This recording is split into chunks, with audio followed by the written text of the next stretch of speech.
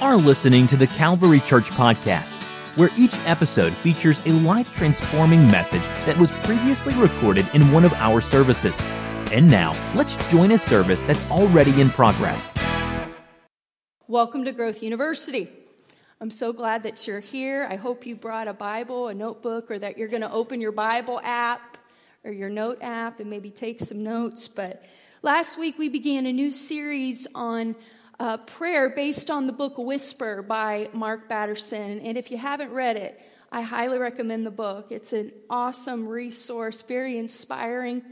And it's our desire through this series to present a different perspective on the subject of prayer, because prayer is more than just talking to God or talking at God. Prayer is not a monologue. Hopefully it's not. But prayer is intended to be a dialogue. We should pray every day. We should pray about everything. But we have to learn to listen to God. We have to learn how to listen to God. And I felt confirmation for this series this week. I'm doing a Bible reading plan through one of my apps on my phone. And I actually read in Exodus 33, and I'm going to look at a couple of these verses this week. In verses 7 through 11 of Exodus chapter 33, the Bible tells us that Moses would go into the tent of meeting to talk with God. Doesn't that sound so amazing? Verse 9 says, as Moses went into the tent, the pillar of cloud would come down and hover at its entrance while the Lord spoke with Moses. Verse 11 says, inside the tent of meeting, the Lord would speak to Moses face to face as one speaks to a friend. That is so cool. I want that kind of relationship with God. But Moses is not the only person in Scripture that had this kind of relationship with God that was actually referred to as a friend of God. The Old Testament is full of people who heard from God. We talked about Elijah last week. Surely he heard from God on a regular basis. And many conversations with God are actually recorded in the Bible where God is speaking and then the other person is speaking. They're talking together. And then we get to the New Testament and God becomes a man in Jesus Christ. And Jesus walked the earth. He taught people. He sought people out that really no one else wanted anything to do with. He trained and discipled people to lead his church after he would leave the earth. And so I believe it's a biblical concept to expect God to talk to us. I said it's a biblical idea that God would talk to us. And I can't teach on prayer without mentioning Bishop Granddad, because his prayer life impacted my life greatly growing up. I was very close to him, and I was always trying to be at their house. My dad's parents were just the most amazing people you would ever meet. Powerful people, spiritual people, and fun-loving people. They were a blast. And so we would have so much fun. And Granddad was a very humble man. He was a quiet man. He was always smiling. That's what people seem to remember the most about him, is his smile. And I've mentioned this before, but I remember as a kid hearing him talk quietly in the hallway of the house, or sitting alone, and he had like this bench in the hallway, and he would be talking. And I remember a couple of times going up to Granddad and sitting next to him, and he'd pat my hand, acknowledge me a little bit. I'd say, Granddad, who are you talking to? And he would say, well, I'm talking to Jesus. Oh, okay. And so he was always good with the madness that we had going on in the background. He took the whole praying always thing very seriously. He never hushed us. He just knew if we were over there, he was going to have to talk to God somehow, I guess. But one day I remember walking up to him, and he was just kind of sitting there. He wasn't talking. And so I say, Granddad, what are you doing? And he said, I'm praying. And I remember saying, but you're not talking. To which he very sweetly said, I'm listening. What an impression that obviously made on me to realize that part of the discipline of prayer, part of our practice of prayer should be to listen to God. We must learn to recognize and listen to God's voice. I want to read John chapter 10, verses 1 through 5. Again, we read it last week. But just for review to set us up for tonight, Jesus is talking and he says, "Very truly I tell you, Pharisees, anyone who does not enter the sheep pen by the gate, but climbs in by some other way is a thief and a robber. The one who enters by the gate is the shepherd of the sheep. The gatekeeper opens the gate for him, and the sheep listen to his voice. He calls his own sheep by name and leads them out. When he has brought out all his own, he goes on ahead of them, and his sheep follow him because they know his voice. But they will never follow a stranger. In fact, they will run away from him because they do not recognize a stranger's voice." What beautiful imagery Jesus is sharing with us. And it's later in this same chapter, John chapter 10, in verse 11, where Jesus says, "I am the good shepherd. The good shepherd gives his life for the sheep." Psalms 100 verse 3 says that we are his people and the sheep of his pasture. And so in these verses, Jesus tells us 3 things the sheep do in response to the shepherd's voice. And I want us to consider them as we get into our lesson. As God's people, we are to recognize his voice. We are to listen to his voice, and we are to follow his voice. I think we should take note of these specific verbs that Jesus chose because they make important points for us to consider. Jesus said one of the ways that we would be identified as belonging to him is that we would recognize his voice. We know when it's God talking to us, and that we would know when it is not God talking to us. The second thing, the sheep listen to the shepherd's voice. Let's be clear. Let's be honest. We can hear and not be listening. Any spouses want to testify tonight? Get your blessing?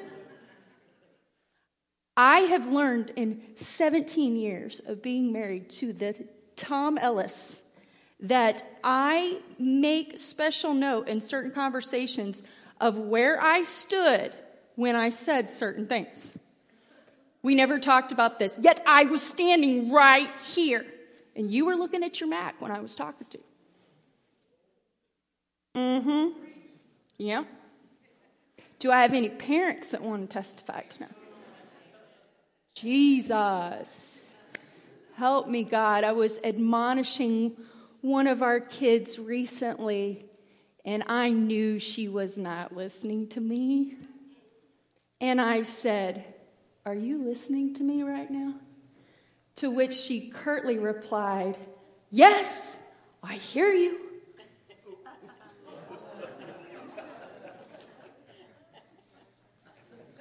I feel like I'm living with Napoleon Dynamite right now. It was like this, "Yes, I hear you." Oh. To which I passionately replied, "I know you hear me, but you're not listening. And this is the problem that we keep having." Because hearing and listening are not the same thing. But I digress. Back to the words of Jesus. The sheep listen to his voice. He calls his own sheep by name and leads them out. And finally, he goes on. The shepherd goes on ahead of the sheep, and his sheep follow him because they know his voice. He goes ahead. Thank you, God, for being willing to lead us. It's our privilege to follow the Lord, isn't it? There's great comfort in these verses for us tonight. And so we need to make certain that our walk with God reflects this illustration that Jesus uses in John chapter 10. Its simplicity should make us feel empowered, that God is not playing hide and seek with us. His will is not mysterious. It's not mystical. It's not a secret. It's not something that you and we have to prove ourselves worthy of knowing in order for him to tell us what we need to know. But we've got to learn to recognize his voice. We've got to learn to listen to his voice. And we have got to learn how to follow his voice. And so this begs the question tonight that we will hopefully begin to answer. How do we know when it is God's voice talking to us? Because I think for many of us, we are willing, we are ready. We want God to talk to us. We want God to answer us in really specific ways. I've said things like, if he'll just write it in the sky, then I'll know. Or if I'll just open up my Bible, and whatever voice or verse I point to, that is the voice of God to me right now. And then you point to Jesus wept or something, and you're like, that didn't help me at all. That was not what I was hoping for in this moment. But I want us to look at 4 languages tonight. There's 7 total. We're only going to do 4 tonight that God uses to speak to us. And I have some darling little helpers that are going to come up here right now. This is our beginner quiz team. And so the first language that God speaks to us is through Scripture. Okay? Now remember what I told you? Where are you? Ava, Nathan, stand right here. Okay, we did rehearse this, but we forgot. It's okay. Aren't they cute? I've been around quizzing a long time, and there's not a cuter team out there, I can tell you that right now. So, Ava, I want you to quote Psalm 119, verses 105 and 130, and don't look at the screen. Thy word is a lamp unto my feet and a light unto my path.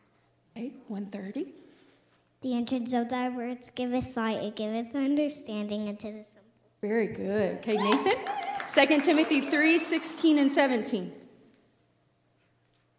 All scripture is given by inspiration of God and is profitable for doctrine, for reproof, for correction, for instruction in righteousness. Amen. All right. Kigi, Matthew 4:4 and Job 23:12. Don't look at the screen. But he answered. He answered and said, it is written, man shall not live by bread alone, but by every word that proceedeth out of the mouth of God. Okay. Job 23:12. Neither have I gone back from the commandment of his lips. I have seen the words of his mouth more than my necessary food. Amen. All right, Isaac, your turn. Isaiah 40, verse 8, and Luke 21:33. The grass withereth, the flower fadeth, but the word of our God shall stand forever. Heaven and earth shall pass away, but my word shall not pass away. Amen. Give him a hand. All right, let's give it back. Thank you, Coach Megan, for bringing them in here. The Bible is described as a lamp, a light, food for our souls, understanding to the simple. The Word of God is described as being better than riches. It is eternal. It never changes. John said, in the beginning was the Word, and the Word was with God, and the Word was God. And so you could say it like this: God equals the Bible. They are one and the same. We cannot separate them. And so when we are reading the Bible, we are hearing the voice of God. And that's great news, because you and I can hear the voice of God every day. Amen. And that's why it's so fundamental to our walk with God that we read, we study, we memorize the Word of God like these kids are doing, because we cannot have a relationship with someone that we are not in communication with. Because when we stop communicating with people, we lose our connection to them. And the Word of God, His presence in our lives is no different. We have to be in connection. We have to be in contact with God through prayer. Mark Batterson makes a great statement in the book. He says, we don't just read the Bible reads us. And that explains why sometimes we don't want to pick up that book. We don't want to hear it, because it'll read us. It'll tell us things that we really need to know. And so there's great news for us tonight that when we are desperate to hear from God, the Bible never contradicts itself. And because we understand that God equals the Bible, we can go a step further to say that God never contradicts himself. Heaven and earth will pass away. That's what Isaac just quoted. But my words will never pass away. The grass withers, the flower fades, but the word of God stands forever. And so I want to tell you something very important tonight, that God will never give you a word through a friend, through a sermon, a message in tongues, a prophecy that goes against his word. He will not do it. His word is the same. And so sometimes we are waiting on God to speak and give us direction, but we are not actually doing what we already know to do. And so sometimes God might be waiting on us. Why would he give us more to do if what we already know to do we are not doing? Obviously, we can't handle the one, so why would he give us something else? Jesus said, search the scriptures, for in them you think you have eternal life, and they are they which testify of me. And so if we don't know and we're waiting, the first place we should always be looking is the scriptures. The word of God is powerful. It is clear and meant to be understood. Everything that we believe should be consistent with what is spoken in this book. And so the first language is scriptures. The second language God uses is desires. Psalms 37 verse 4 says, take delight in the Lord, and he will give you the desires of your heart. In the book Whisper, Mark Batterson makes a great point that we often see our desires in a negative light. And while it's certainly true, the Bible makes it clear to us, the heart is deceitful above all things, desperately wicked. Who could know it, according to Jeremiah? But God can take our desires and make them like his desires. That's part of the transformation that happens in our lives when we commit our lives to Christ, when his Spirit becomes a part of our daily reality. Because this is very interesting to understand that in the book of Genesis, God said, it's good, every time he assessed his creation. And that word comes from a Hebrew word that means joy. God was saying, this is good. This is enjoyable. This creation is bringing me joy. It reminds me of that old song we used to jam out to on Kemper Road, Joy Unspeakable. Dun, dun, dun, dun, dun, dun. Oh, yeah. That was the song, because we're a happy people. Yes, we are. And I'm convinced that you can read the Word of God and feel like, man, living for God is just a bummer. It's so easy. It's not fulfilling. It's boring. I mean, his promises are yea and amen. Aren't they? Romans 14 verse 17 says the kingdom of God is righteousness, peace, and joy in the Holy Spirit. I believe that living for God, trying to live this word every day, brings fulfillment into our lives in a way that nothing else can. God delighted in his creation. It's the first emotion recorded in the scriptures. And it sets the bar high for us to understand that God created the garden for Adam and Eve to enjoy. The truth is, desire was present in our world before sin was.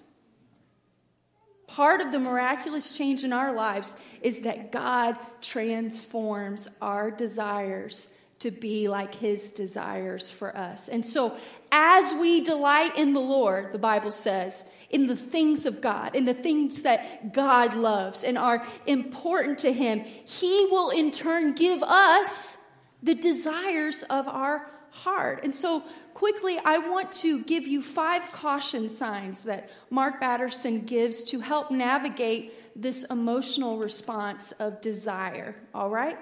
Number 1, check your ego at the door. We must lay aside our ego every single day, as Avery would say. Number 2, If you want it too much, you might want it for the wrong reasons. This could be a relationship. This could be a job, maybe a position in ministry. And Mark Batterson says, if you're obsessed with it, it's most likely an idol in your life. Ouch. Number 3, emotion is a great servant, but a terrible master. I think most of us have lived that at some point. It felt like a really good idea, an important commitment in the moment, and then over time we were like, man, I should not have made that decision based on that feeling that is gone, and I'm still stuck with the decision. Number 4, a key to discerning a God-given desire is to see if it increases or it decreases over time. Time's a great test. Is this desire from God? Well, let's pray about it for a while and see if how I feel about it changes. And then number 5, a little emotional intelligence goes a long way. Nobody was more compassionate or more sensitive than Jesus. The Bible lets us know that. And so as we grow in our relationship with God, as we become more like Him, He can help us control our emotions and use it as a gauge in a way that is helpful and not hurtful to us. The third language that God uses in our lives is doors. Revelation chapter 3, verse 8 says, I have set before you an open door. It's a sign. How many of you have ever used that expression? I want to play a clip, hopefully it'll work, that illustrates this for me wonderfully.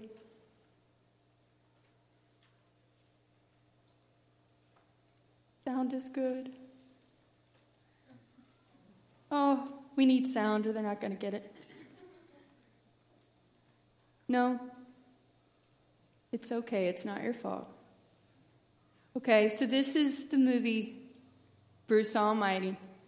And Bruce is mad at God, and he's praying in this moment, and he says, God, I just need you to talk to me. Would you just give me a sign?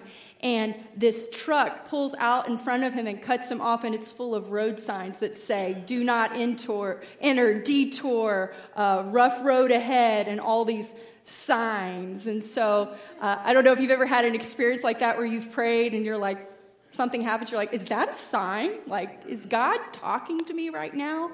Now, I want to acknowledge as we get into this idea that Jesus was very clear that we should not use signs as a litmus test for our faith, but we know, based on Scripture, that they do have significance.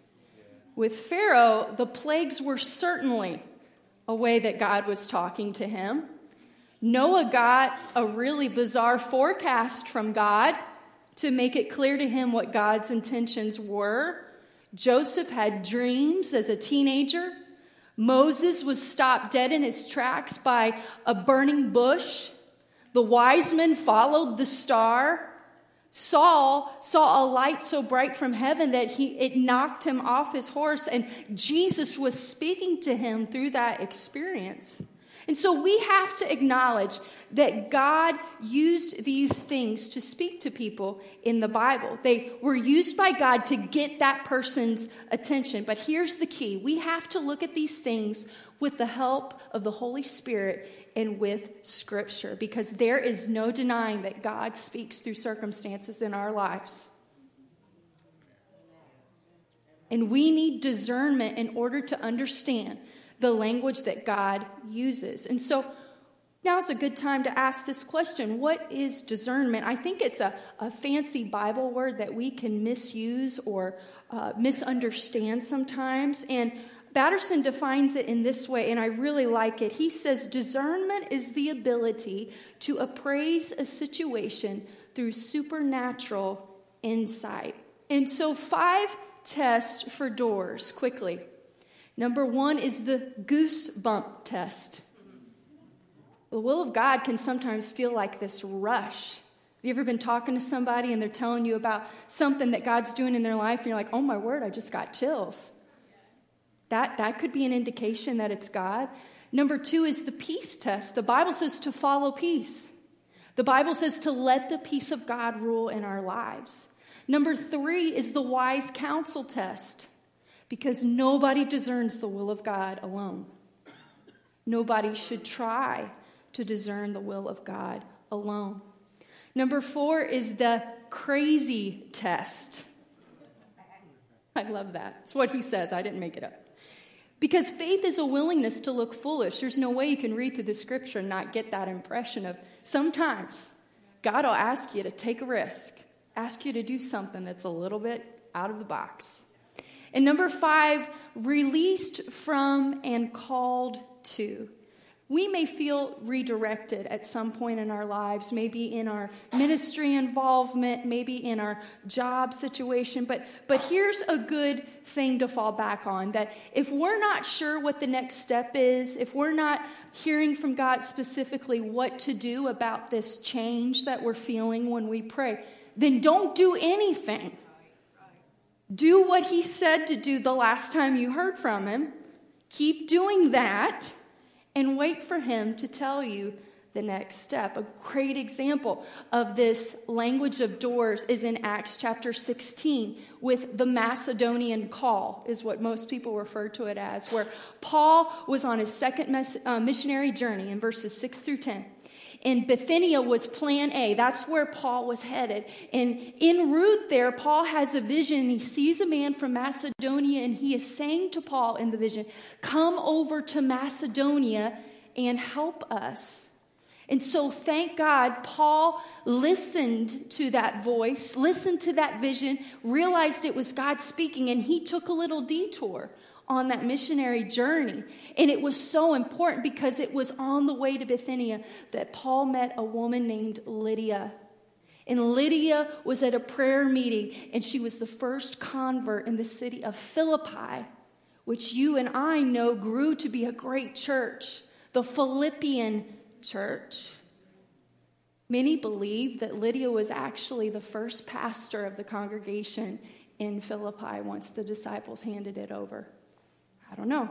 Pretty cool. But it's a good thing that Paul made it there. It's a good thing that Paul listened to that vision, because Lydia was an important leader in that brand new church. Sometimes, though, the doors that God speaks through are not actually opening, they are closing. God speaks through closed doors, too. And these are hard to deal with sometimes. But those closed doors are meant to protect us.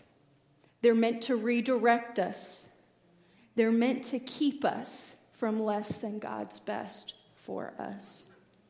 I have set before you an open door, Revelation says, which no one is able to shut. A mentor in my life taught me to pray this way: Lord, if this is your will, open the door so wide I can't miss it. And Lord, if this is not your will, close the door so tight that I can't pry it open on my own. That's a great way to pray. Revelation 3, verse 8. And finally, our fourth language for tonight is dreams. God uses this language most often in Scripture. Jacob dreamed, Joseph dreamed, Daniel dreamed. The angel warned Joseph to take Mary and baby Jesus in a dream, to take them somewhere else. Paul certainly had dreams. Peter saw that sheep coming down that ended up sending him to Cornelius' house. Dreams are stories. They are images that our minds create while we sleep. They can be entertaining, they can be fun, they can be frightening, they can be absolutely bizarre sometimes. And dreams can be the result of a thought that happens within our subconscious. These thoughts are not active thoughts, but they're passive thoughts. But dreams are mysterious, aren't they? There's so many questions that we have about them that science still hasn't given us answers to, like, why do we dream? Or what causes them? Can we control them? I certainly wish I could sometimes. Or what do dreams mean? But God can use our imagination, our dreams, or visions to speak to us. And so, 4 rules for interpreting God-given dreams. Number 1, not all dreams are God-given. For some, most dreams are not. So we're not saying at all that if you dream tonight, there's spiritual significance. Might not be at all. Number 2, God-given dreams do not contradict God's word. Number 3, the meaning of God-given dreams are not always immediately discernible. We don't know what they mean right away sometimes. And number 4, God-given dreams will be confirmed. And I want to tell you that God has used people in the past at the Calvary Church in this way and has done so this past year. I was a little intimidated when I was thinking about what to say about dreams because I know some people are very averse to that kind of thing, but it's biblical that God speaks in dreams. And today, as I was praying, the Lord reminded me that our family, the 6 of us, were in a very serious car accident, I believe in 1995. And we actually rolled our van. We were on our way home from National Youth Congress. Dad had actually preached in one of the services. And it was about 1:30 in the morning when we had our accident. When Dad called Granddad and Grandma to tell them that we had been in an accident, they said, "We know, we're praying." They both had a dream that we were in a car accident. And they woke up and they were praying. We looked at the time. They were praying when the accident happened. We were the 6th accident that day. And our family, we were the only ones to walk away from the vehicle that was wrecked. So don't tell me that God doesn't speak in dreams. I want to tell you this because I feel faith building that last year we had a member of this church come to Tom and I and say, "I had a dream and I feel under God. I need to share it with you. Do with it whatever you will. I'm just trying to be obedient." She told us the dream. Someone else had another dream. And I can tell you that this year God has already confirmed that it was him talking, and he has given us direction through those dreams. So you don't have to be afraid of it, because there's a way to know if it's from him. It'll be confirmed, and it'll be confirmed in his word. Amen. All right. So it's app time. Okay? Everybody loves it. You're so excited. This is easy. And let me just rest assured, you don't have to pray for each other this week, okay? I know you were worried. All right? So here's our question for app time. Which of the 4 languages has God spoken to you in recently? We're just going to take like 2 minutes. We talked about scripture, dreams, desires, doors. Look at somebody near you. Make sure someone has somebody to talk to. Tell them one of the ways it'll encourage them. Just wrap up what you're saying. I'll invite you to stand with me when you're ready. I want to read 2 verses from Job chapter 26 for you as we close. The pillars of heaven tremble and are astonished at his rebuke. Behold, these are but the outskirts of his ways. And how small a whisper do we hear of him, but the thunder of his power, who can understand? Whispering requires our full attention. Whispering requires intimacy. And so in order to hear God whisper, close proximity is required. To hear from God as often as we need to, we have got to pray.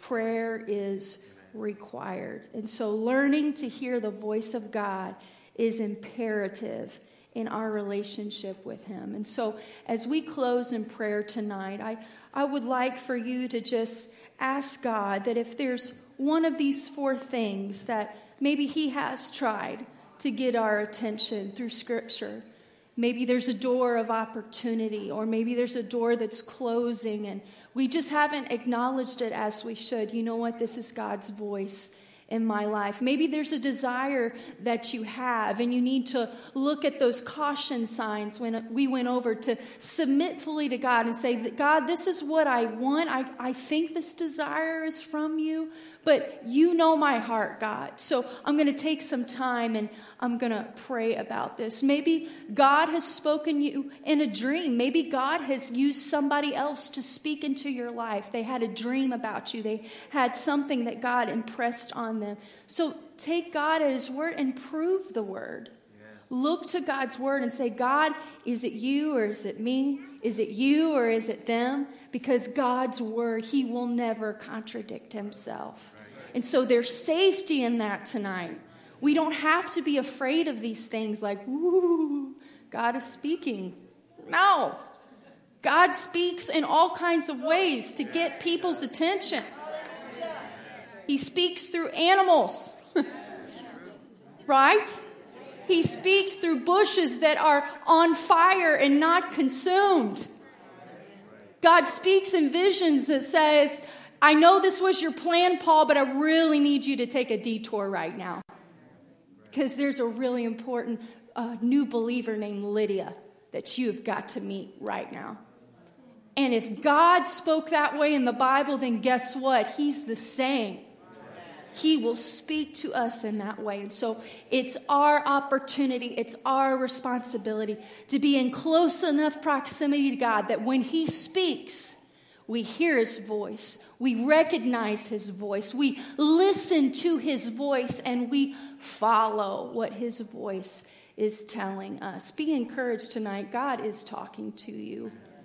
God will answer you. Jesus, I love you. I thank you for the assurance of your presence that is in this room right now. We are not alone. We are not left on our own to figure out what to do next. God, we have your word that is our litmus test. It is our checklist that whatever we're feeling, whatever people are telling us, whatever we think we're hearing from you, we can verify it in your word.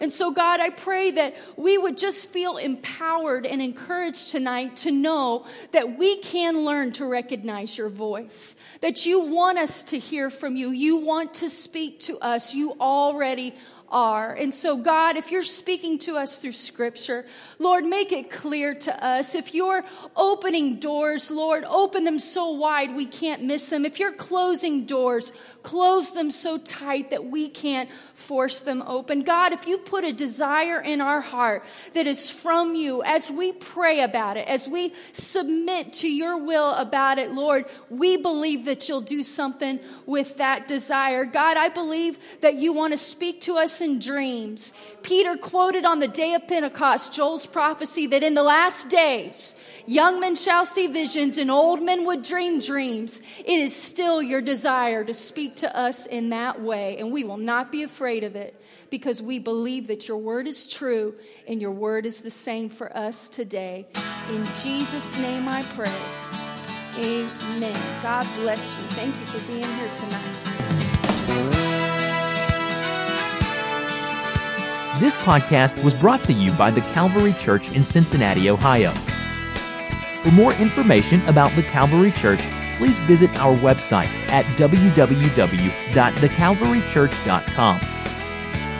Consider joining us for a service where you will find friendly people, high-energy music, and life-transforming preaching and teaching from a biblical worldview.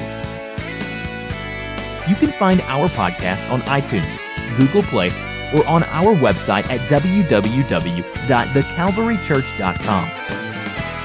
Until next time, thanks for listening.